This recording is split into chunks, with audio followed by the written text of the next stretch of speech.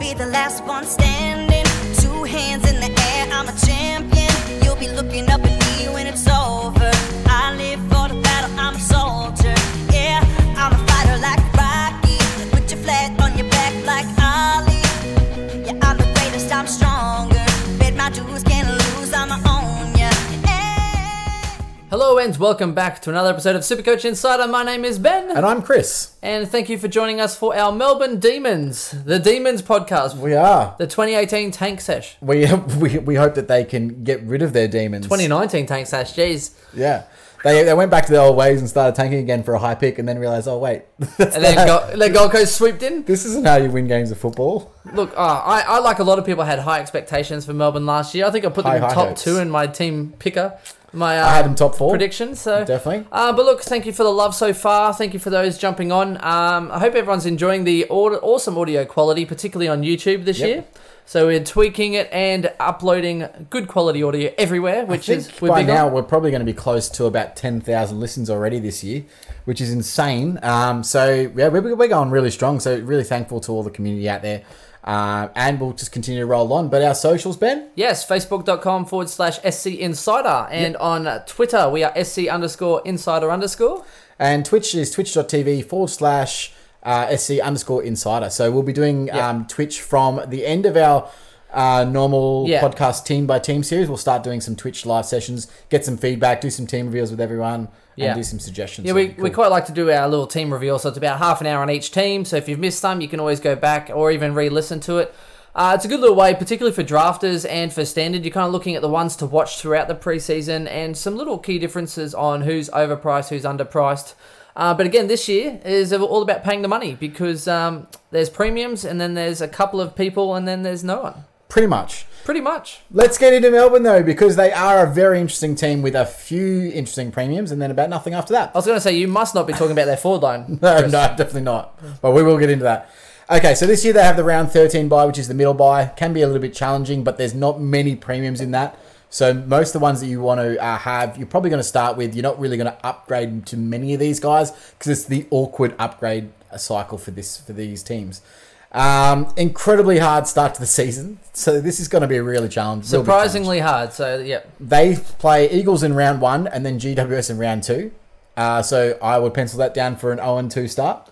They're going to be saying hello to our mate Owen Wilson. I'd also be penciling that down for probably a 2 tags to Oliver. Yep. And then they play a little bit easier. They play Freo at the G, and then they've got the Saints at Marvel, who are up and coming, and then the Suns at Metricon and then Richmond. So they would want to at least beat Freo, Saints, and Suns because otherwise that's 3-3, and you can say, yep, they could go very, very well go in 1-5 into round 6. Yep. The only real one that I say they're going to be favourites for is Suns. Saints have had their measure in the last few years. Yeah, I think Saints will be probably starting ahead of them as favourites. I think Fremantle is going to be a hard gig. Well, it's at the G, luckily. But it is? Oh, thank God. I still think that's still a hard task. I think Fremantle at full strength, they're going to give some teams a bit of a shake this year. So I think so. But even still, 2-4 is not a good start. Yeah, I mean, if you look at it, you have So West Coast, GWS, and Richmond. So that's 3 top 5 sides they play in the first 6 rounds. 3 sides that are absolutely going to pelt them too. It's not going to be that's going to be a one-way ticket to the bottom 4. Okay, so basically they're then wanting to beat Fremantle, St Kilda, and the Suns just to be 3-3. Absolutely, yeah. They have if they want to play finals this year. That's tough. They have to exit the first 6 games 3-3. Yeah, there's no question about it in my mind. They are going to really struggle this year. So everyone's saying that they've got this really easy draft, but the fixture, I don't see it. No. After the 6 rounds, it probably it does get a little bit easier. But everyone knows if you're like 1-5, chances of you making finals are pretty slim. Well, so they have a really, really mixed end to the season as well. So they play Geelong at GMHBA in round 19. There's a win to Geelong. They play Sydney at home, so I'd probably see them equal. I've seen Melbourne ahead of Sydney. Well, I don't know about that. Pies at the G, probably get smashed there. Carlton at the G, so I think they're better than Carlton, but we'll see. And then their last game is against North in Launceston, so I'd probably tilt the favour in in North's favour there because, of course, of the game in Tassie. You never know what happens in Launceston. And the wind can do wonders. So that is a tough game to finish the year. But their double-ups are, of course, Collingwood, the Suns, which does help them massively, Freo, which couldn't go either way, Saints, which is a bad fixture for them. They always lose to the Saints. Unfortunately, it's just their monkey. And Adelaide. So where do Adelaide sit? Around the 8, maybe? I think there's a lot of unknown with Melbourne. Even that fixture, some of those at 50-50, you would kind of be like, well, they could be favourites or they might not. It just depends on, they could win them or they could get trumped in every single one of them. That's the biggest problem with Melbourne this year, is that no one really knows going to the season how they're going to perform.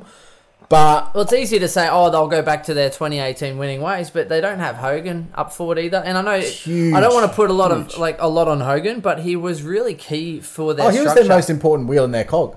And so they didn't replace him, and then they still haven't replaced him this year. It's just a massive fail for them in the forward line. A huge fail. That's a big red cross. And I honestly can't see Simon Goodwin I think he gets fired this year. Ooh. I think he's done. Because I don't think Melbourne improve. So here's the thing. So an unbelievably bad year. They obviously finished 17th after a hugely promising 2018. And they made the preliminary final and they got absolutely whitewashed by the Eagles that year. But moving on. Huge injuries to key personnel, but it can't be understated, obviously, how important Jesse Hogan is. His loss was not replaced and felt throughout the team for the entire season. They constantly tried to plug that gap in the forward line and just with absolutely zero success. So the key indicator for that is Melbourne were actually 5th in the league for inside 50s, but they were number 1 in the league for clangers and 4th for turnovers. So they unbelievably turned the ball over when moving the ball forward. That's because they have no one to kick to. Their forward line is completely inept. Yep. Their forward patterns are just useless. And even when they're clearing the ball, it's like Clayton Oliver, clearance, turnover. Yeah, they're pretty much just bombing it in. Even like Brayshaw. They have terrible uses by foot through their midfield and half forward. The only green light there is when Petraka's on, he's on. Yeah. And that's why he'll never play play midfield, sorry.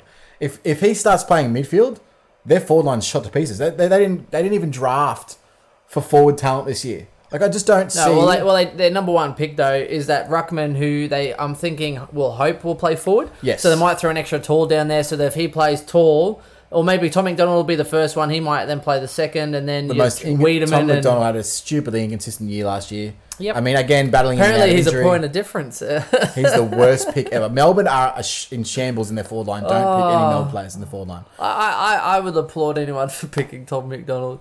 Their pressure inside the 50 wasn't too bad. So they did actually have some decent smalls. They were 3rd for tackles inside 50. It was just their efficiency going forward. You know why they had to tackle Chris? It's because they never had the fucking ball in their forward 50. That's true. It was in there, but they would just turn it over. Again, when they had stoppages in there, Oliver, high tackle numbers inside 50. Yeah, they would still get good tackles inside 50. Oh, yeah. It was mainly around stoppages because they had such a dominating presence when they had gone on the field. So many times I watched them, though. That ball leaked like a sieve. They kick it in there, the ball comes to the ground, and then they're just too slow. Out you go. It was really, really terrible. It was painful. The other stat that's important, 16th in contested marks. Just their inability to be able to take a contested mark and move the ball forward or actually convert that into a goal. They just never, ever got the forward line is so bad. I can't stress this enough, that they will not be able to move forward this year without a structured forward line. Now, part of that, unfortunately, was also part of the 666. So the year that they were really good, they made the top 4. They had a completely different system to everyone else in the league, and they started their wingers off half-back, and they had 4 half-back flankers, and 2 of them literally ran straight up the guts to provide support coming through the midfield. So what would actually happen is you'd have someone like an Oliver or a Brayshaw that they would get the clearance, but it's a handball out to a good user like Salem or Fritsch or someone like that who could use the ball good and efficiently going inside 50. And they had a shallow forward 50 because they had so much space without 6 forwards. This year, they couldn't do that, of course. So instead, they're doing hack kicks into the forward 50 to a congested forward 50, not able to take contested marks and not enough space for them to do anything. I think this year's going to be more interesting than last in that we knew what the kick-out rules were going to be. Yep. And the 666, but teams weren't sure how they're going to set up. Do you know what I mean? So at least now, I think it's going to be very interesting where clubs have had a 12-month look and what other people did and how they did things and what they can change, I think this year's going to be even more interesting because they've had a time to settle in. They've had time to strategize. They've had time to talk and work on their game plan because it's hard to work on a game plan halfway through the year. Well, you can't change it. I completely agree with you. So either one of two things to me has to happen. The forward line was so dysfunctional that I think they need to replace whoever the forward coach was, or at least restructure their coaching department so that they can get an efficient forward line happening. They need to do something. Even like Richmond had the one tall at one point with all the smalls with the pressure. They need to do something. But even Jack Rewalt's great. If he doesn't mark it, he brings it to ground. So it's they need something. They need to do something differently. So, or restructure the way that they move the ball. Because that's the other thing. So get your on ballers who aren't efficient kickers to start handballing more. Clayton Oliver needs to go back. He actually increased his kick to handball ratio, but that didn't help him overall and didn't help the team. Maybe Treloar should give Oliver his boots that we sent him. Yeah, the two-way boots. The two-way boots. Oh, I like them. Yeah, and then, because you know what happened then? We gave him the two-way boots and he hated them so much he had to run both ways, but he also gave the handball more often. True. Now, they had a lot of French players leave. How can Clary handball more? He's a handball king. No, he does. He actually improved his kick to handball ratio this year. Don't do that. But also increased his amount of turnovers and clangers. Yeah, so don't do that. Oh, gee, I wonder why that was. Handball more, Clary. That's where you're at. All right. So he's in the off season. Jordan Lewis retired, obviously. Corey Maynard retired. Jeff Garlett was delisted. Declan Keaty was delisted. Tim Smith retired, which is unfortunate because he actually had a bit of impact for them when he came in and played a role forward. Sam Frost obviously went to Hawthorn, so probably doesn't make too much of a difference to the list there because they had obviously Lever come back from injury. May, hopefully with a decent preseason, can lock down that centre back position. And they also have Oscar McDonald. So they've got enough tall defenders. They didn't really need Sam Frost there anyway, and he's a liability by foot. Jade Kennedy-Harris was delisted after having years on the list and not really doing much. Billy Stretch was also delisted. Showed a little bit of something, but not enough to really warrant anything. Guy Walker retired. Never heard of him. And they did get Adam Tomlinson and Ed Langdon. So Tomlinson from GWS and Langdon from Freo. Big inclusions. Tomlinson has been working his way back in the rehab group, though. Yep. So I don't know how much of an impact he'll have straight away. Hopefully he'll get at round one. I think with Tomlinson, he's a semi-answer to their forward solution because he can play forward and chop out in the ruck. However, he's never, even at GWS, he's never really been a real goal kicker. No, I think he's more wing. He's a much better wing. A tall wingman. 100%. I want him on a wing, but I don't think they'll play him there. No, I think Tomlinson and Langdon could go wing and Tomlinson wing forward.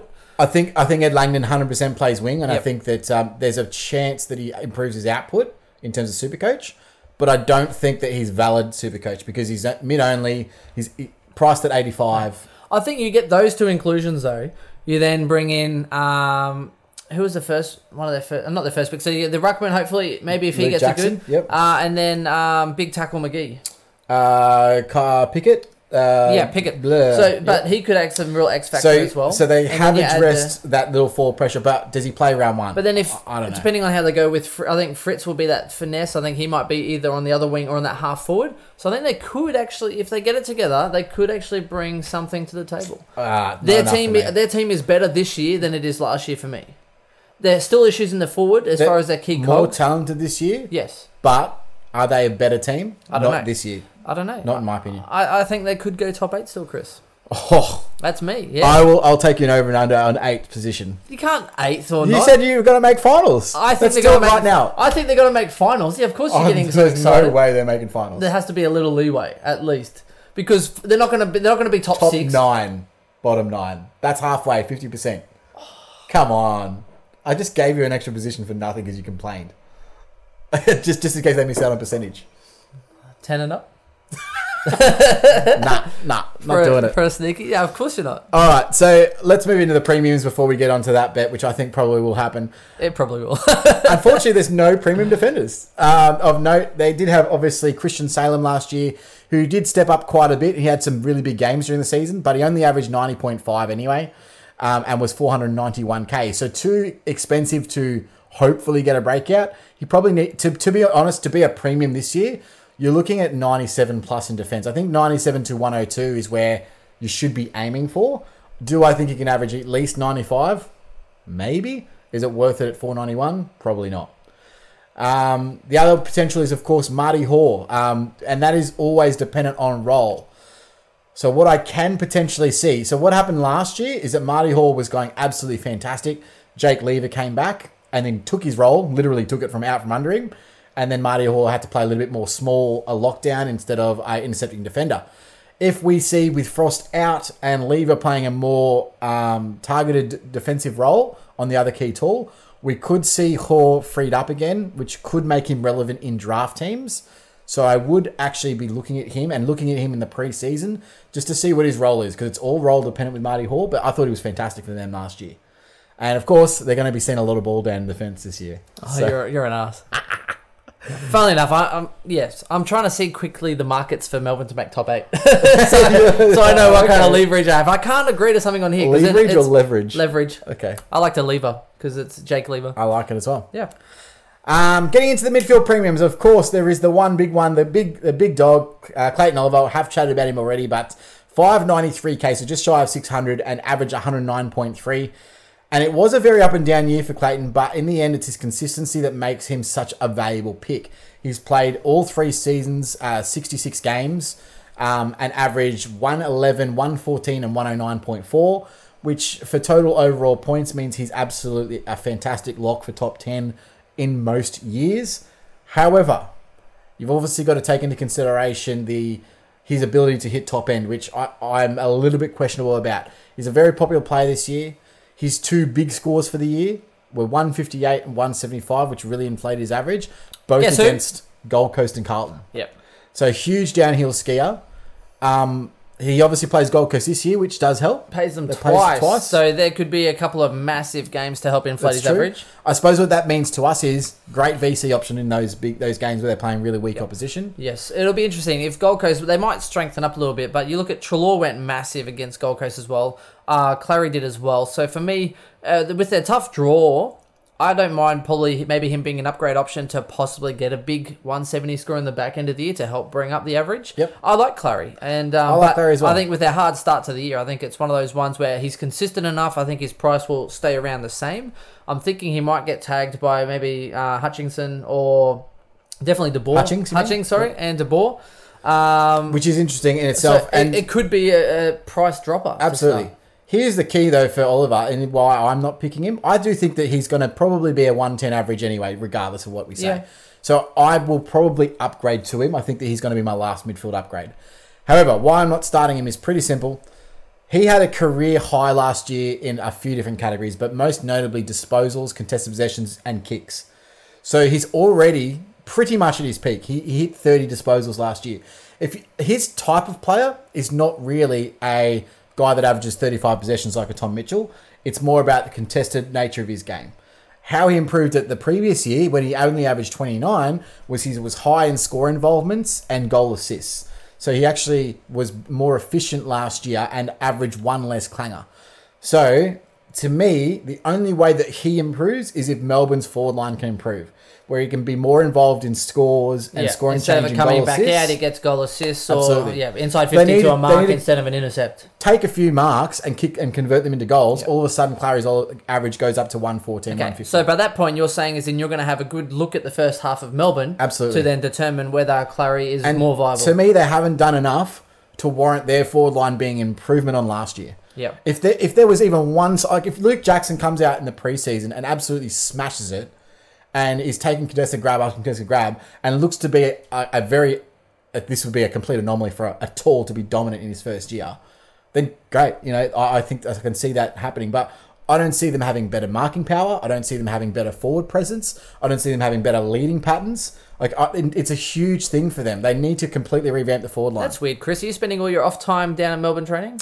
No, I did, but here's what I did though. I did have Clayton Oliver all of last year, and I watched every single Melbourne game. I had him all of last year as well. For me, watching it and being completely frustrated with how they were playing, that's why. So when we talk about this sort of stuff, that's because we watch basically every single game of football that's on. No, he was frustrating last year, and but I was willing to double down on Sicily, Clayton Oliver, and Heaney this year. Yeah. I think that they all have the same. I've rated them last year, so I still rate them again for this year. Yeah. And they were disappointing without being overly disappointing. But the thing is that A, with their start to the year, B, I think he might actually be a consistent scorer. But there's 6 other guys that I rate more than him. So even though I like Clary and I think he's going to have a good year, I still rate others above him that have a better buy. So I actually had Clary in one of my starting squads, but he's no longer in my side, and And he's hasn't, not that cheap He either. hasn't been. He hasn't been in my side for a while. Well, he's cheaper compared to other premiums. Slightly cheap. Yeah, Slightly. he may get you. So the great like thing about getting $5.90, into Clary is that you may have that little bit extra cash to upgrade one of your other lines. Yep. It's the only great thing. That's the only great thing. The other thing, of course, so I did say that he increased his clangers by 1. He still averaged. So he averaged 6 clangers a game. Oh, that's 20% of his total disposals are direct clangers, which are negative 4 points. That's a large amount. So again, reduce your clangers, Jeez. increase your average. But So he could have averaged 130. Oh, absolutely. But he's not the type of player that can a lot of his clearances are direct clanger kicks. He's not a necessarily terrible kick. His decision making is questionable, but he's not a terrible kick. Question mark. His handball inside's good. Dude, his handball inside's good, but he But sometimes you can see, bites a little bit. that, yeah. He tries the handball sometimes that's not on, that maybe a year more in development could get into that. I just don't see him as approaching that next tier. That's just me personally. So I think he's a great M8, but Yeah. I don't see him as a top 6 And to if 8. he's an M8, you don't have to start with it. Well, because I think that there'll be a time when I can pick him up for 550k. Like, Oliver's going to drop in price. He's not going to be over 600k the whole year. So I think he's an upgrade target for me. That's just my personal thing. I'm not saying that Oliver is a bad pick. No, me either. I don't think he's a bad pick. I just don't think he's a top tier pick. I just think there's probably better people that you can start at this point. That's the only thing for me. So, Yep. Fair call. and again, if you think that they've fixed their forward line, then I would 100%. If I saw them work their forward in the preseason, they're kicking a lot of points, a lot of goals, then I would. But even then, the preseason. But yeah, even It's then, you still might as well. tough. You might as well just wait. Get a good look. Get a good look at them for the first 10 rounds, and then go. Okay, cool. I have confidence in them moving into the back end of the year. Yep. And you're good to go. Whereas moving and deciding before the season starts, It's too hard. Well, you don't know how they rate up against other people. Sometimes they talk and saying, "Oh, this is great, Port Adelaide. We're going to make the finals this year." No, you're not. I Like how they come. Melbourne's, yeah, no. I And then they go, completely- or St Kilda, and then they came like what 4th or 5th last. Oh, we misjudged how good we were. No. Yeah, it'll be interesting to see how they go. So other midfield premiums that aren't really premiums, but they do have draft relevancy. Harms, of course, averaged 95. Or we picked him for a mini breakout last year, and he did that. Langdon, 85 from Freo. I think he can improve his average. 90 to 95 is on the cards there. Yep. Brayshaw, what do we do with Brayshaw? We didn't predict that much of a drop. No. He dropped off the map. We weren't sold on him last year, and No. he was a high pick. Like him and Cogs and Lot Matt of people Crouch, had a him. lot of people jumped on him, particularly Brayshaw. I wasn't sold, and I No. usually go on gut feel and those sorts of things, but he definitely dropped off a cliff, and he went even on the outside, and he just disappeared. He wasn't having a good Well, year. Harms moved inside, and then Brayshaw moved out. I think Brayshaw could have a good year. I am not touching him in standard. And I No. know, yes, people might see value there because he averaged 100 the year before, but he's not still going to be a top 10 pick. Don't pick him. In draft, I think there's huge value. You could pick him up at a 90, and if he only averages you 80, then who cares? Yep. You know what I mean? There's upside there. I much prefer him in draft than any other sort of format because And I you can think he take gets a picked risk. before I pick him in You draft. can take a risk, yeah. To be honest. Oh, he probably gets picked before I get him. Yeah. I'm hoping high 80s I'll pick at, but someone will go 95. Yeah, someone will grab. stupid. Someone will be like, "Oh yeah, I'll grab him super early." Something stupid. Done. But 88 to 90, I could see value Yeah. in picking him, but I'm not picking him at 100. Fuck no. No, I completely. I'm in the same park with you. But yeah, outside of that, there's not really any other midfield people worth noting. Beware of the hype players in draft too, because I think Brayshaw was hyped up and was picked round 2 or something stupid. I didn't understand in draft. I laughed at that when it happened last year. Yeah, but I was- highly hyped players. Pretty much for draft leagues, do your own research. But yes, there's stuff that comes out, leaked articles, and someone will be playing a new position, or someone's hyped up, or someone had a good end to the back year. People jump early in draft leagues on ones that are talked about. Absolutely. For people that aren't talked about so much, like a Blakely or something, Fremantle, Blakey Yep. hasn't been spoken about too much, right? No. Huge value. All of a sudden, if an article comes out saying he's killing preseason, I'm next pretty minute he's hot getting, on him too, Next yeah. minute he's getting picked round 5. You know. I'd love to start Blakely if he's gonna play midfield, but only if he's playing midfield. Yeah. Outside that, not. Anyway, yeah, just beware. All right, into the rucks, of course. You got the big dog. You got big old Maxi Gorn, Maxi. 697k, 128.4 average.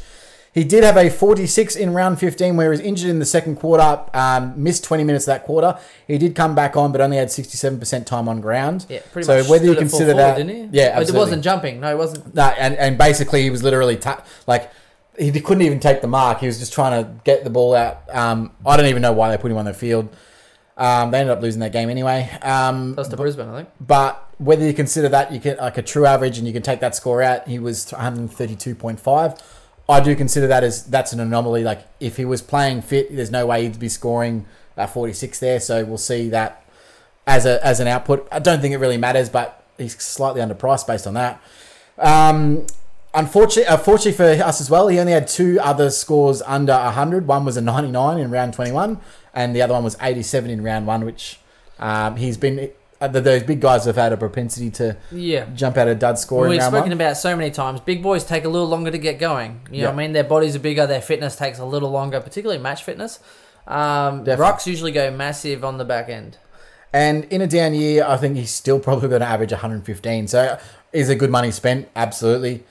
I think with him, it's more about how, if you're not picking him, it's justifying why you're not picking him and what you think he's going to average, and then making those points up elsewhere in your team with the extra cash that you have. For instance, if you're saying I'm not starting a Max Gawn because I'm going with a Jacobs or a mid-pricer to try and inflate some money, make some money before I move over, that's a strategy. That's fine. If you're going, I'm not picking Gawn because everyone else does, I'm actually going to pick Goldstein or a Nick Nat for a point. Or Riley O'Brien or something. Well, Riley O'Brien, because they're less owned.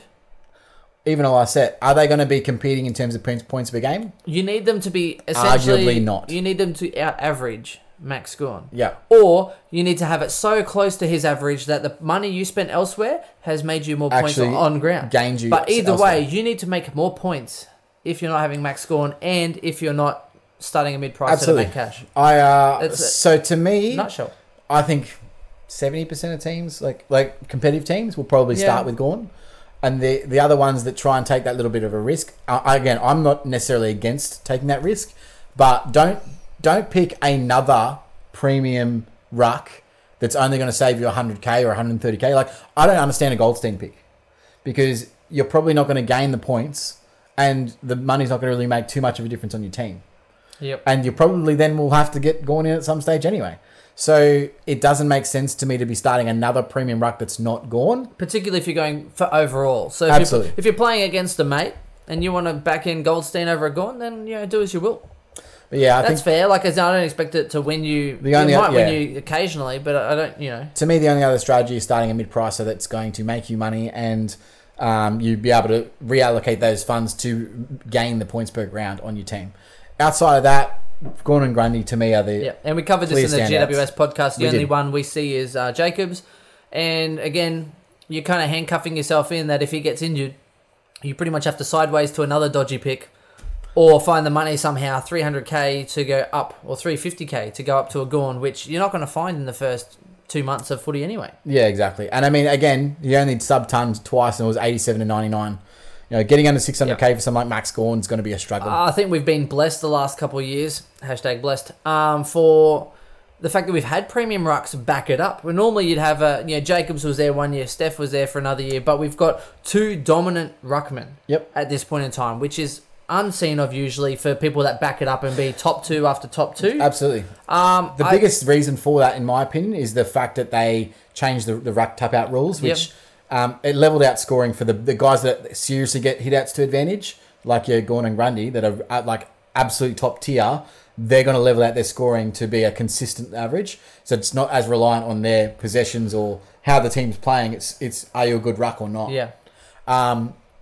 Grundy's a little bit different because obviously he gets a lot of his points as well accumulate from his possessions around the ground. He's kind of like a second midfielder. Yep. But with the amount of clearances that they've been able to get and the hit-outs to advantage that score, like quite often Gawn will go on a 50, 60-point quarter. Yeah. He'll start on 20 points and then at halftime he's on 90. Like, that's how good he is. So, it's all... And again, do you really want to be that guy that's betting against Gawn? I don't want to be betting against Gawn because if I don't start Gawn, I'm going to be watching the game and I just know my luck. I'll be watching it, my opponent's going to have Gawn and he'll be on 90 at halftime and I will be cursing the screen so hard. I'd rather back someone like that in. Yep. And if he gets injured, you're going to be like 60% of the competition and be able to just trade them out anyway to someone else. Great captain option as well. Yes, and that especially is against weaker rucks. Very valuable. Anyway, so getting into their rookies, which covers... there is, by the way, forward premiums, there is none. But you could potentially make an argument that Petrarca is a forward premium. Well, he's been a forward I wrote premium this for the down. last 3 years, hasn't he? No, but he's only averaged 81 this year. I did write it down, but I can't seem to find it anywhere. remember Oh, here we go. Yeah, so average 81. Again, I don't see him moving out of that forward line because they're so bad in the forward line. I can't see him moving into the midfield. And McDonald averaged 71. So I'm not taking a risk on any of those. I think T-Mac's got draft value. He has averaged 90. He has averaged 96. I'd pick him up in the mid 80s, and you'd be pretty Same happy. with Petrarca. I mean, he could probably average 90 in a good year. Yeah, I'd happily pick up Petrarca at he's at 81 average. I'd pick him up at like an 84.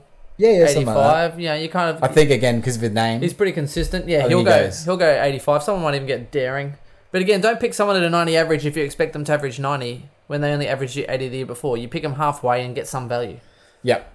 Now on to the rookies. So not much to really talk about, but they did take 3 picks that they hope will all play this year.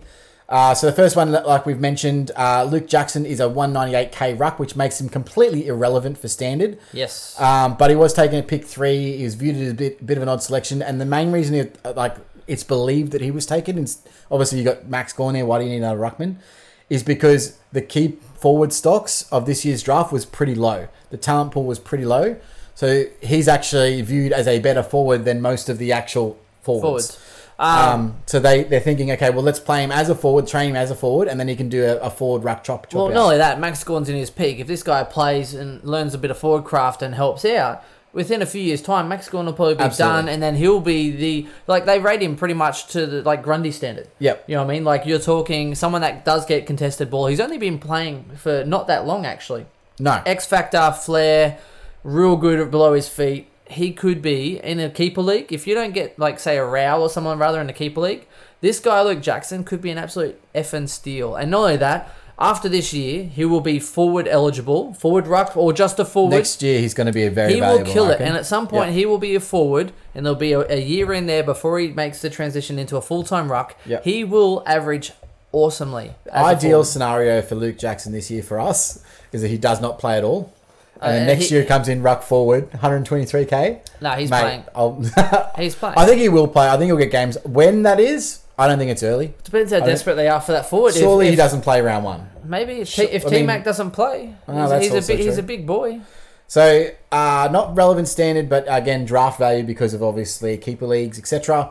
Moving on, the next one they took, they were pretty happy with this pick. Keziah Pickett, 157k forward. Again, I don't think he's SC relevant for 2 reasons. First of all, he's 171 centimeters and 71 kegs, so he's a tiny guy, but he hits hard and he tackles hard. Yeah, pressure and man. he's a very high pressure forward player.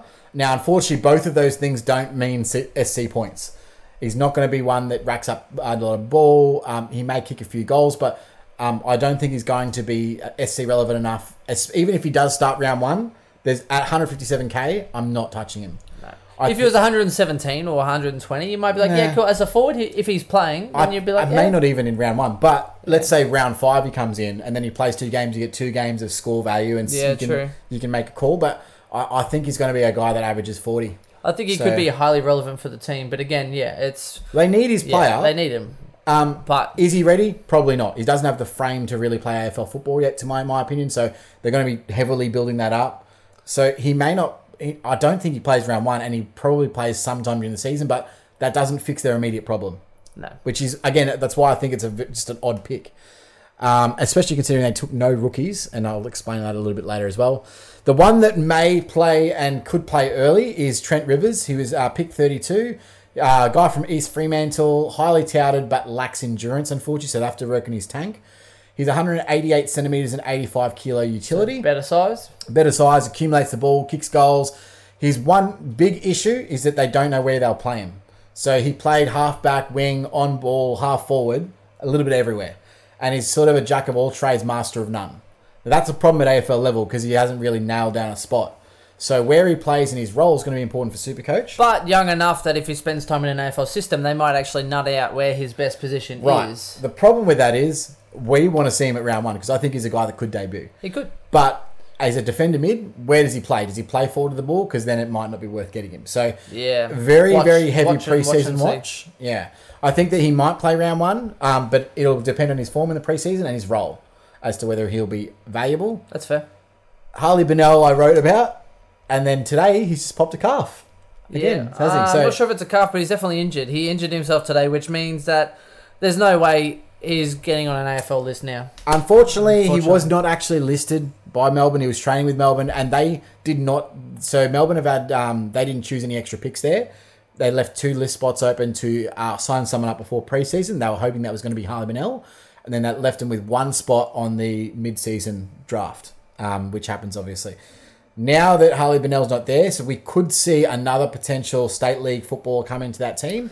Possible. If he doesn't get picked up. And I don't know. I don't think depends they're on his injury. Oh, look, I feel bad for the guy now, but I can't see them. He came over and all the issues and like, look, we'll give you a look in, and maybe you had a good block together, but then all of a sudden another issue comes up, and you're like, well, do you know what I mean? It's going to get to a point where it's going to cost them more money to have him at the club and more money and resources to try and fix him, when you already know that he's pretty well busted. Yeah, it's The only way I see Harley actually getting on a list is if he then goes away, gets his body right, which he's got to take a year off.